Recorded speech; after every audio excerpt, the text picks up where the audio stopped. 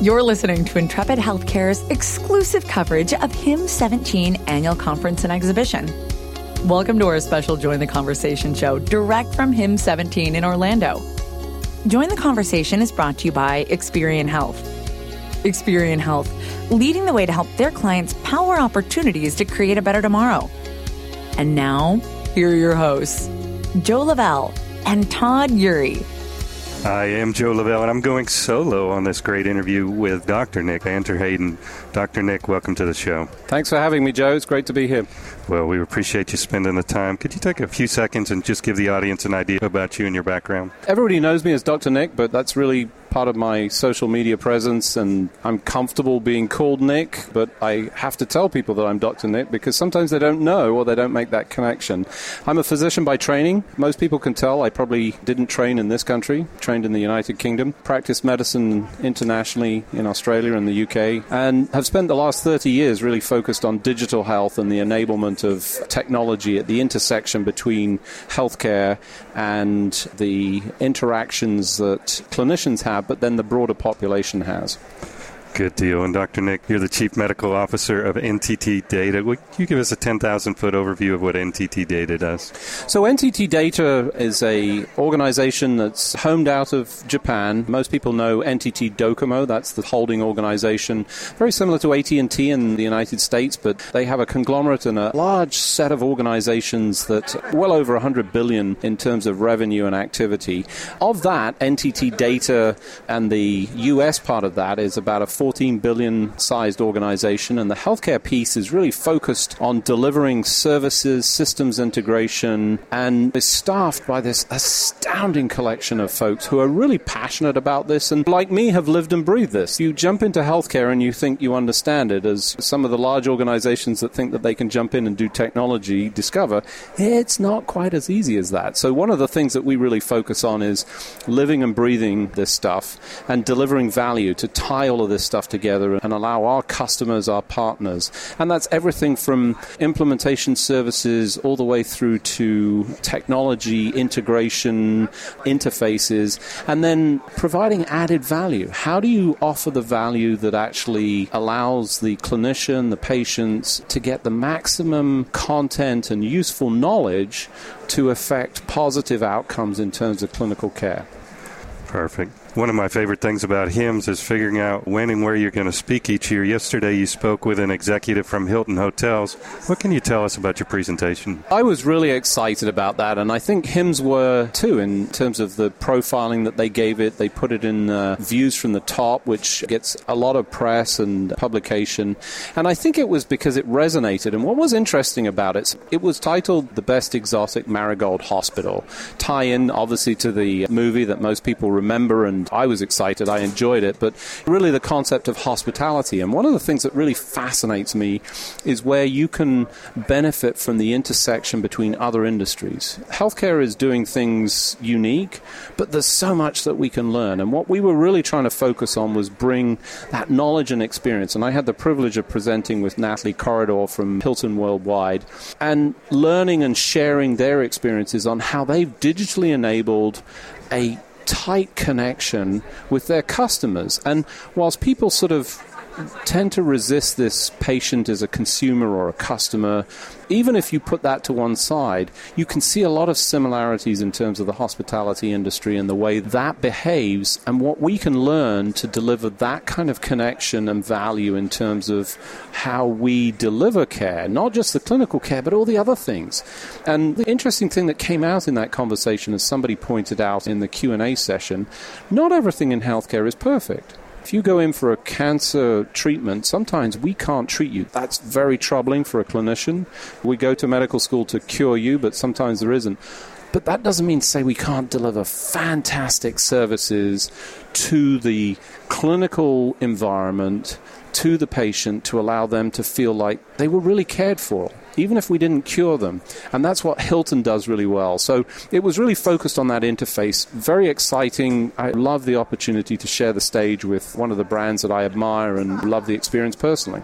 Perfect. Thanks for that great overview. I want to jump right into probably the most common conversation. People are talking about the movement from fee-to-service to fee-for-value. What trends are you seeing? Is it talk? Are things really happening? My sense is that everybody believes that this is the right direction. I think there's maybe still pockets of resistance, and there's a lot of impetus in the industry that says this is the way that we've done it. There's a lot of money tied up in that pay to do things, and it can be hard to shift the direction. But ultimately, we know that we can't afford that mechanism, because if you just pay to do stuff, you get what you incent. And that's what we've gotten in the healthcare system. And the opportunity with a value-based system is to focus on the outcomes. And I think all parts of the industry, everything from the physicians through to hospitals, providers, even the pharmaceutical industry is saying, I'm no longer producing a drug. I'm producing a solution, or I'm solving a problem. And that's especially relevant to them as they sort of come to these microceuticals and this precision medicine, where it's no longer a blockbuster drug that treats millions of patients. It may be for 3 or 4. How do you then define the value and reconcile that so that they make money? They have to make money. People think that's ugly, but the reality is that's the way we deliver service. I couldn't have gone to medical school if I couldn't pay for it. And it's the same in hospitals. So we have to change the system. I think it's moving. It's moving a lot slower than it should or needed to, but the opportunity is there, and I think the impetus with, importantly, what I see as the silver tsunami, the baby boomers that are that bulge in the pyramid of people that have forced change in all the other areas of industry, like education, housing, all those things happened as a result of the baby boomers, and I think that's what's driving it. It's the patients that are really driving this. I've always really appreciated that you kind of followed the macro strategies that were going on in the industry. What are you thinking about the new political landscape and maybe what's going to happen with the ACA? My safest answer is to say I don't discuss politics. And if you look at my feed, you'll see that I steer clear. I think one of the most important aspects of politics is to really try and sit or live in the other person's shoes, whatever that opinion is. And one of the things that really troubles me about social media, and I said this in one of the interviews that I did leading up to HIMSS, is we need to be respectful of those other opinions. Everybody has a valid, genuine opinion. They must have a reason for it. I don't think anybody starts out with bad intentions. There's maybe a small minority, but the vast majority, we all have a good intention, so we have to understand that. That's my baseline in all of this. I try and see the positive in most things. My glass has always been full. It's half full of water and half full of air, or actually mine is half full of whiskey, Scottish malt, to be clear. Those that know me will know that that's true. So I look at the changes, and people are concerned about where this is going to go. And one of the most positive things I heard about our new administration is disruption. And I know disruption can be a negative, but I think disruption is what we need in this industry. And I think, again, if you take the view that there is a good intention, people are not trying to harm or damage, then if we can disrupt, and maybe it requires this just radical disruption to the existing status quo to really shake things up. So my hope is that we're going to see this. I know there's a lot of fear, uncertainty, doubt that sort of surrounds this, but that's the world we live in. This is our elected government, and I respect that. I'm an immigrant, and I'm proud to be here, and I have great faith in the system that was created many years ago by the founders. Very well said. I couldn't agree more. I think one of the problems with where the ACA sits today, it was one-sided and rushed through or slammed down one side's throat instead of collaborating. And whatever we do next, we got to collaborate, and we got to work together and trust that everybody has the best of intentions. There are parts of the ACA that we can't get rid of, and we'll need to fight for, and there's parts that are just broken.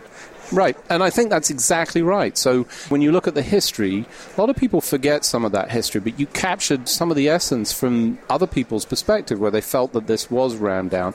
I think most people agree. I know I do because I've got college-age kids. I'll take one, I hope, non-controversial example, but putting my kids on my medical insurance just seems like really good stuff. I don't mind paying for it. I think it makes sense. They're not really high risk typically, but they need to be insured. That was a great thing, and now I don't have to worry about my kids in college being insured. Actually, it became a bigger problem because the colleges all said, oh, no, you've got to prove it because otherwise we're going to force insurance down your throat. So there was a little bit of a backlash as a result of that, but that was just administrative. But it was a good thing. Absolutely. It's always tough to separate the buzz and the hype from the real things. Here at HIMSS, another big buzzword is patient engagement. As you serve your clients, what's really happening with patient engagement? Are we engaging patients, or are we just putting up portals and giving them data? I've said this a number of times and continues to trouble me. It was a surprising data point that suggested that this patient engagement and the inclusion, importantly, so you've had patients on this show. I'm privileged to wear one of Regina Holliday's walking gallery jackets. True advocates, e-patient Dave, I sort of cited him in my presentation. But the number of patients included in these kind of conferences remains stubbornly low. And that's sad, and that's despite, I think, HIMSS has tried really hard to be inclusive and incorporate that as other conferences have. And it's one of the things that I think we have to fix. Ultimately, everybody here is a patient. I think sometimes folks forget that. Healthcare is personal, so we're all looking at this through a lens of our professional lives, but I look at it through patients' eyes, and I've engaged in the systems internationally because of my background and my parents, that other systems, so I have this perspective. As Leonard Kish said, it's the most undervalued asset that we have. It is a central asset that you can apply in this space, and that's why I think that baby boomer bulge is truly going to have this impact, because they're now arriving at the healthcare system and really using it in large numbers. And I think most of them are going, wait, what? What? And that's going to force change. So if you want to see the power and the reason, irrespective of politics, there's nothing more powerful than the power of the people who are saying, wait, this isn't right, we need to fix that. And that's what they did with other things. So that's where my hope comes. Yeah, and if you combine that with us in the bulge that are assuming a higher and higher percentage of the cost. Before the ACA, I started my own business, and I was paying $425 a month for my family's health care coverage. It was a super gold plan, $25 deductibles. Well, through the Blues plan in Alabama, our rate last year went up to $1,700. We're on the bronze plan now. There's no deductibles left. We're just paying until we get to $8,500. Yep. You're on essentially the same plan that I have through my employer. I elected to go to it early. There was a choice. I think there is still a choice, but I'm on a high deductible plan.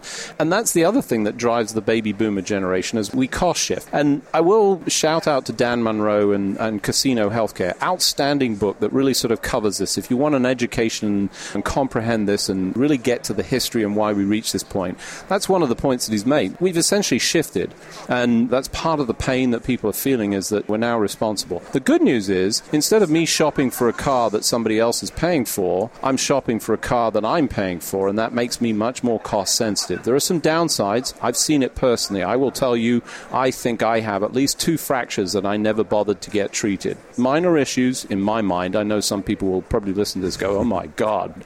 So that was my personal choice. They were things that I couldn't do anything, but I avoided the cost as a result of that. And I'm in a cost fight personally with organizations that billed me for what was essentially a screening procedure that I shouldn't be paying for, but got coded, and it's now months later. So there are some consequences, but that I think is going to be part of what we see driving change. Absolutely. Another buzzword this year is analytics. If we were to do a tag cloud on the words in everyone's booth, I bet 99% have the word analytics somewhere in there.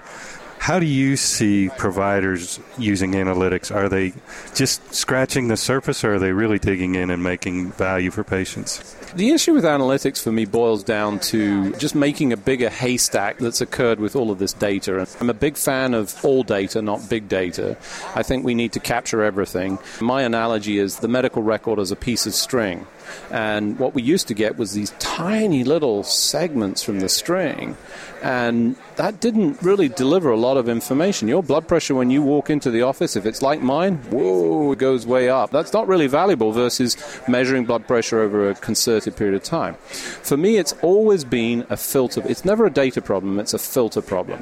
Analytics is the filter in this that allows us to present information as knowledge that is actionable for the clinicians. And that's one of the things that we focus on. How do you deliver that in a way that doesn't overwhelm the physician, the patient, the PT, the pharma, whoever it is, with all this additional data that I think is absolutely necessary and valid, and in some instances we don't fully understand. That's part of, to me, the opportunity. I know lots of people say, well, what's the point in collecting it? We don't understand it. Well, I don't know that that's the right strategy. I think we should capture it, and if we never use it, that's okay. It's not really a high cost in storing this. What can we derive from that? We're already seeing signals in data that is truly astounding to me. As you look at the wearable devices that track your activity, I know that the companies that are looking at that have seen signals that are 3 weeks before an injury occurs, before it actually occurs. Now, that's not science, that's not data, it needs investigation, but that's really exciting. Wouldn't you want that notification? Hey, you're going to get injured in 3 weeks, Joe. You need to do something different. Take it easy. When we started talking about analytics 4 or 5 years ago, we talked about the possibilities. But now you can go to several places in here, and they'll tell you we've reduced sepsis deaths by 78%. Well, maybe those patients died of something else, but that's meaningful. If that's Absolutely. my mom, if that's your dad, that's meaningful, and that's why way back when, that's why I got into healthcare. I'm sure as a physician, that's why you got into healthcare, to change people's outcomes. So we have a great example that even sort of preempts that. So one of the analytics projects that we worked on were the preoperative analytics and gathering all the information, not just the clinical information, but everything that the patients would allow for us. And what's really fascinating about that is that we were able to What changed was where we focused the resources on the people that were at most risk from post-operative surgical infection. This was in the abdominal area, which is the highest risk because you're dealing with essentially bugs, so it's a challenging area. And they saw this astounding level of reduction in terms of post-operative surgical infection. That's real benefit. So much so that they expanded it long past the abdominal system. They're looking at other surgical areas. So there's real value in predictive elements. And I know it's a buzzword and it gets abused, and you can look at it in the sort of hype cycle that a lot of people are familiar with. But ultimately, without data, we can't make decisions. Lord Kelvin said that back in the 1800s. Somebody said there was somebody before that. I don't know. I know it as Lord Kelvin. He's a British guy, so I have to quote him. Without data, you have no decision-making process. Absolutely. We always bring our crystal ball here to HIMSS, and we ask our guests to look into it. How do you see healthcare evolving the next 3 to 5 years? What of these buzzwords are really going to take and really have a real impact on the quality of healthcare and really change people's lives? My crystal ball is cloudy like everybody else's, and my predictions, the best that I can assess. I look at the short term. Clearly, I think disruption from the political landscape. From a technology standpoint, I think there are some breakouts. I like to give a shout out to the FDA. I think they've done a good job of sort of providing a pathway from non-regulated to regulated for these devices and apps and so forth. And there's a lot of frustration from the clinical community that this stuff doesn't really deliver value, and we have to sort of regulate it, and it's got to have accuracy. And I think there's value in that, but there's still value in the data that is not regulated to some extent, not always, and also not necessarily at clinical grade, although I think that's important, and it depends on the decision. If you're making a decision to give insulin or not, you need to know what the glucose level is accurately. If I'm just measuring your pulse and looking at it over time, I don't necessarily need that. So I think that's the sort of short-term breakout is going to be these devices and the integration.